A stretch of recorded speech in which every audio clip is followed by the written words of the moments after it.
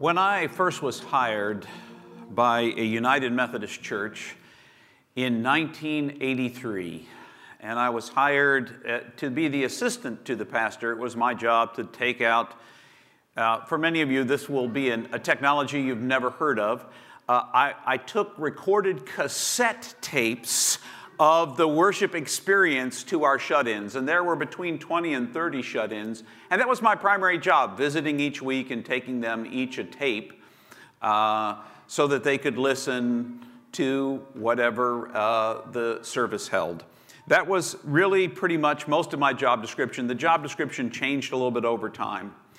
Now, fast forward, I became a pastor under appointment. And there's like 3 pages in a book called the Book of Discipline that actually tells me what a pastor shall do and what a pastor may do. And if any of you work in any field for the most part in life, you see a job description before you start, you know what the job entails, and for some kinds of jobs you get a job offer letter that kind of describes to you how much they're going to pay you and what you expect and all those kinds of things. I have an undergraduate degree and a master's degree, and I want to tell you I never had a seminary class about how to climb a ladder and hang a LCD projector for worship. And yet at St. James, I did it in the old building and in this building, new to us building. They don't really tell you a lot. They hope you know something about how to clean toilets and pump, if there's a stop to get out, a plunger and get that going again.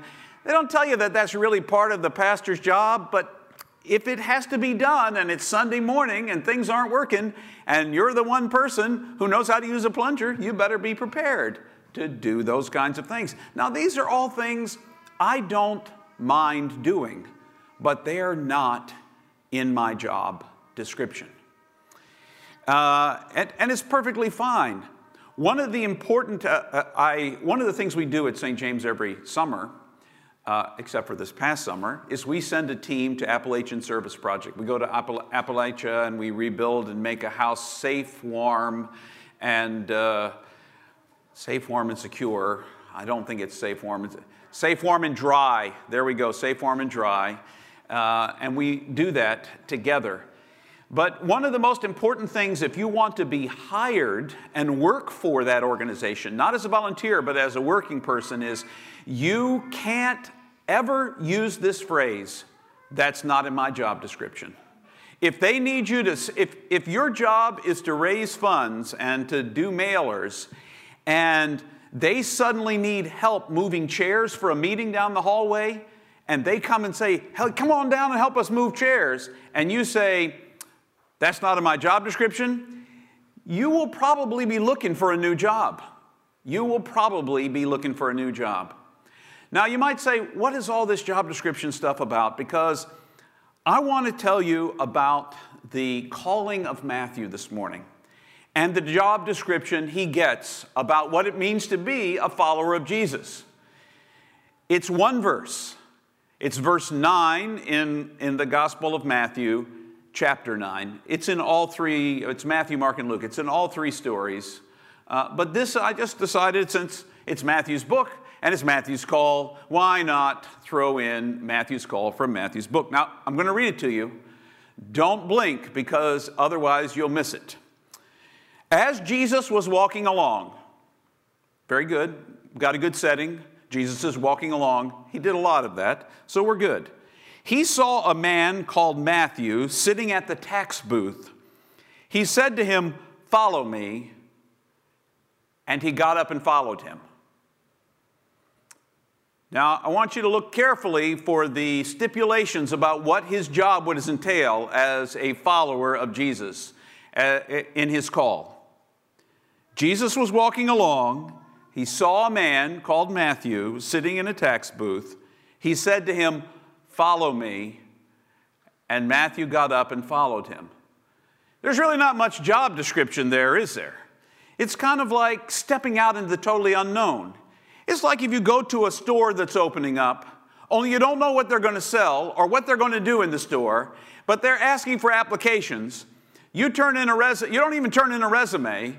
They saw you working at the local library, and they decided to say, come on down, we've got a job for you. You go down there, no job description, and you just walk in.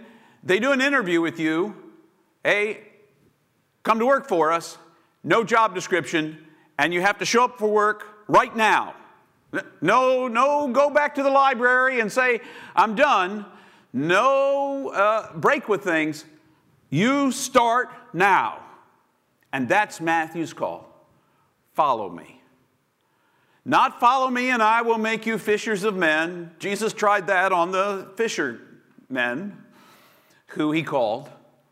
But that did not get to be Matthew's call. Because Matthew was a tax collector.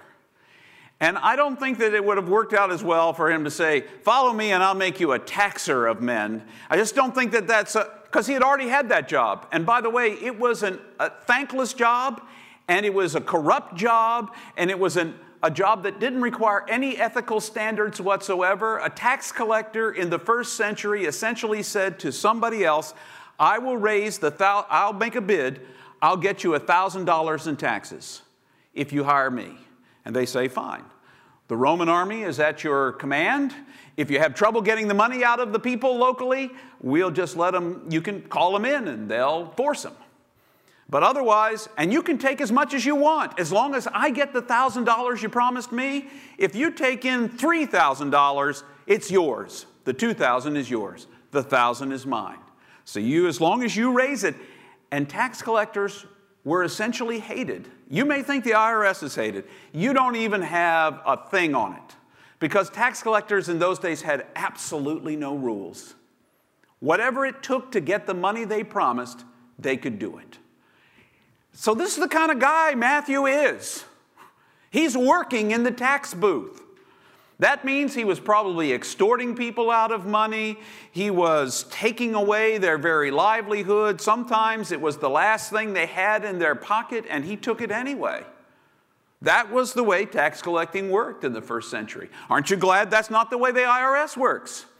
I suspect you'll stop complaining if we started having tax collectors like the first century that showed up and just said, I noticed you've got a Lexus. Well, that's ours now, and by the way, we like your house too.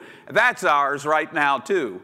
So go find a place to live, show up on your farm, and take all of your crops. You can keep that stalk of corn over there. We don't like the way that corn looks, so you can have that one stalk. The rest of it's ours. I guess we'd probably be pretty happy, so be thankful for the IRS, I guess, as opposed to first century tax collection. I don't know what Jesus saw in him. You don't know what Jesus saw in him. But Jesus saw something in Matthew, and Matthew was called. And he got the simple job description, follow me. Follow me into the unknown. Follow me into a life you can't even imagine. Follow me, and I'll show you how to be a disciple. One of the things I think we've lost in Christianity today is the sense of apprenticeship. That this journey into becoming a person of faith, it's nice if you say yes. Some places seem to think that's all you have to do is just say yes once and you're done. Say yes to Jesus, you're good. But it's really kind of an apprenticeship. It's really kind of spending your life from then on looking at other people who are following in the way of Jesus and reading those stories about Jesus. And if you read between the lines in those stories, there's a lot less rules and a lot more do it like I do it. He sees somebody on the side of the road. They call out his name. What does he do? Does he ignore him? No. He stops. He might be on his way somewhere else. Somebody may be expecting him for lunch and he's going to be late. Does he seem to care about that? No. He cares about the person who's right in front of him. What else does he do? He brings healing into people's lives. Not hurt, but healing. If you're a Christian and you're bringing more hurt into people's lives than you're bringing healing, chances are pretty good you're just calling yourself by the name. You're not really taking it very seriously. Let me tell you what the bottom line is. You've heard from lots of different churches. Do you know what our mission is at St. James? To be bridge builders at the intersections of everyday life. That's what it is. But do you know what the basic, real mission of the church is? Be love. That's it. Be love. You're already loved. Now be love to everybody else. Do you know what our vision is? A world filled with love. Everywhere you go, love. Republicans loving Democrats. Democrats loving Republicans. Whoever is who, loving each other. That is the whole vision of the church. Not division, but bringing things together. I love you, you love me, and we may see things differently. You may squeeze the toothpaste at the bottom, I squeeze the toothpaste at the top, but in the end, I'm going to love you either way. Maybe we should each have our own tube of toothpaste because we're unable to share. I don't know. You and I don't do well, though, with ambiguity. Can we just be honest with each other? We would much rather have managed complexity than unmanaged simplicity. All Jesus wanted you to do was follow 2 rules. Two. Do you know how many rules we have now? I don't know. The Book of Discipline in the United Methodist Church is almost as thick, no, not as thick as this Bible. And that's because this is in big print, because my eyes are bad. So it had to put a bigger book, much bigger book. But the Book of Discipline filled with lots and lots of rules. Somewhere in there, I'm sure it says, we have 3 rules in the United Methodist Church. Do no harm, do all the good you can, and essentially do the things that help you love God better. Those sound like nice rules, except Jesus only had 2. 2. The 2 rules were love God, love your neighbor. Period. Period. That's the bottom line. That's all God really wants us to do. Love God and love our neighbor. But we don't like that. That's why we have books this thick with lots and lots of rules, because we would much rather be able to point to somebody when they break the rules. How do you point to somebody and say, that was not particularly loving? Well, it felt loving to me. You know, well, it didn't feel loving to me. And, of course, because we're stubborn, just because you don't think it feels loving to you, I can think it feels loving, and I'm perfectly in my own right to decide. I was being loving. Tough for you. Immediately, it doesn't even sound like love. Doesn't sound like love at all. Follow me. Follow me into the unknown. What I learn about discipleship when I look at Matthew is, I don't know what Jesus was like as a person, but simply saying, follow me was enough for Matthew to leave a lucrative position that offered him a certain amount of security. And, you know, sure, he was hated by everybody in town, but he had the nicest house. I mean, if you wonder how Matthew must have been doing as a person, read verse 10. You know, I told you Matthew 9:9 was all you needed today. When you get to 10, Jesus goes to Matthew's house for a party. You could not afford to throw a party if you were poor. It's a party with other tax collectors, and sinners. You know, there are 3 listed kinds of job descriptions of sinners in the I don't know what it is about the Gospels. They got 3 that they like to talk about: tax collectors, prostitutes, and sinners. Those are the 3 job descriptions. Sinners just cover everybody else. But there's a party, and Jesus is at it with sinners. And this becomes an issue. Who does it become an issue for? The people who like manageable complexity, the Pharisees. People like you and me. I would sure like to be able to point to somebody else who's messing it up, because it makes me feel better about me, because I'm not messing up on that rule. Now, I may be messing up the other 99, but the 100th rule you're messing up, I feel better about me by pointing to the 1 rule you're messing up.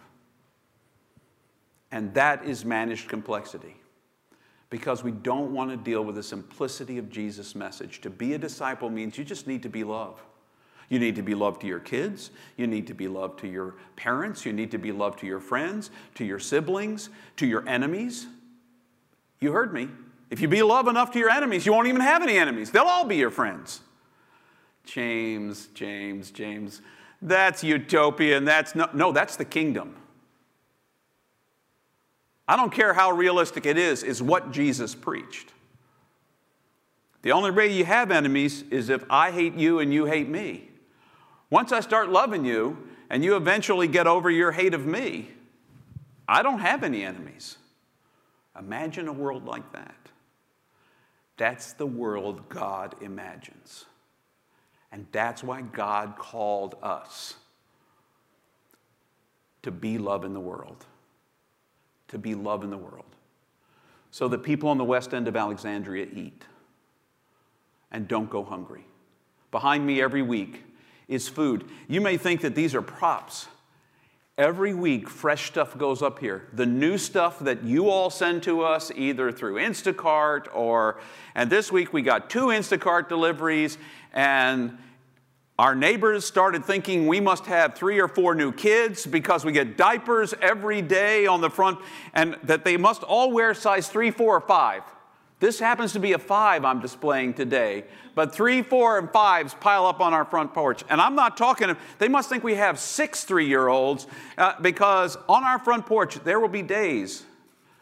I've had one quick conversation with the Amazon guy is great, who delivers to my front door. I love him, and he now loves me. But originally, he would have so much stuff to put in our house, he would stack it almost against the front door.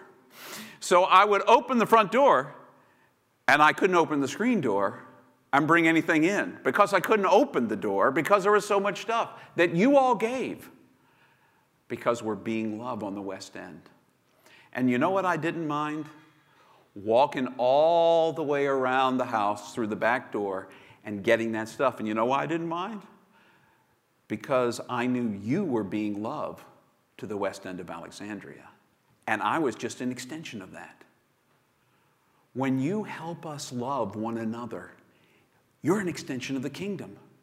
That's what Matthew learned to do with his life. Follow me and I'll show you what love looks like. It's messy. You have an appointment at 12 and it's 11:45 and somebody's got a blown tire at the side of the road. And I can't be late for the 12 o'clock appointment. Who's more important, the person with a blown tire or the appointment? Well, in our society, the appointment. Plus, you don't know who the guy is gal on the side of the road with a blown tire. Jesus was about the relationship, the one that was right here. And it was messy. What would it look like if you lived your discipleship more messily? If you came into our worship center right now, you would see that we're doing our best to live discipleship messily. We have stacks of chairs over there because we had to suddenly, when we became an all online, all the time experience, we needed to bring in theatrical lights. Well, then the theatrical lights became extraneous because we have new lights on the ceiling that are just the same. But have the old lights gone away? No. Why? Because I haven't moved them. And that's why. I moved them in, I can move them out. In the end, it's just messy. Do I want to? Is it in my job description to clean the toilet on a Sunday morning when we're going to have guests? No, it's really not in my job description. But I'm going to have guests. And if I'm going to be loving, I'm going to clean the toilet. You know, if it's backed up, I'm going to plunge it. If the floors are messy, we had a brief period of time that for 6 weeks we were without a janitor in the old St. James building. I mopped the floors. And I'm not telling you now to pat myself on the back, but love doesn't have limits. If you need to scrub the floor every once in a while, you will. One of the things that I miss that happened every Sunday morning after church, every Sunday morning, is there would be a fight at St. James. Only it was a good fight. Who was going to vacuum the floor after worship? Well, Devin would fight about it. Well, and then if it wasn't Devin, there was a whole list. I see everyone's, Dan would fight, you know, and there was no real fight. It was whoever could get to the vacuum cleaner fast enough to clean up. And you may think, who cares if somebody vacuums the floor? Love cares. And you know why? Because if the floor needs to be vacuumed and nobody else does it, one of the staff will do it. One of the staff will end up doing it. Or that you'll come in next week and we'll be terribly inhospitable because James and I will never think that the floor needs to be vacuumed. And so there'll be popcorn or whatever. All of that comes down to this. As neat as it would be as if God gave you a letter of intent, this is what your job is going to be. That's not what God does. God says, I want you to be love. I want you to be love if you're a lawyer, a doctor, a teacher, a singer, a garbage collector, a waiter, a waitress, a dishwasher. Whatever you are, be love in that job, as messy as it is. As messy as it is. So be love in the unknown, because that's what Jesus is calling you to.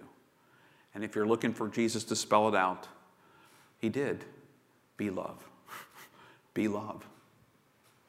Love God, love each other.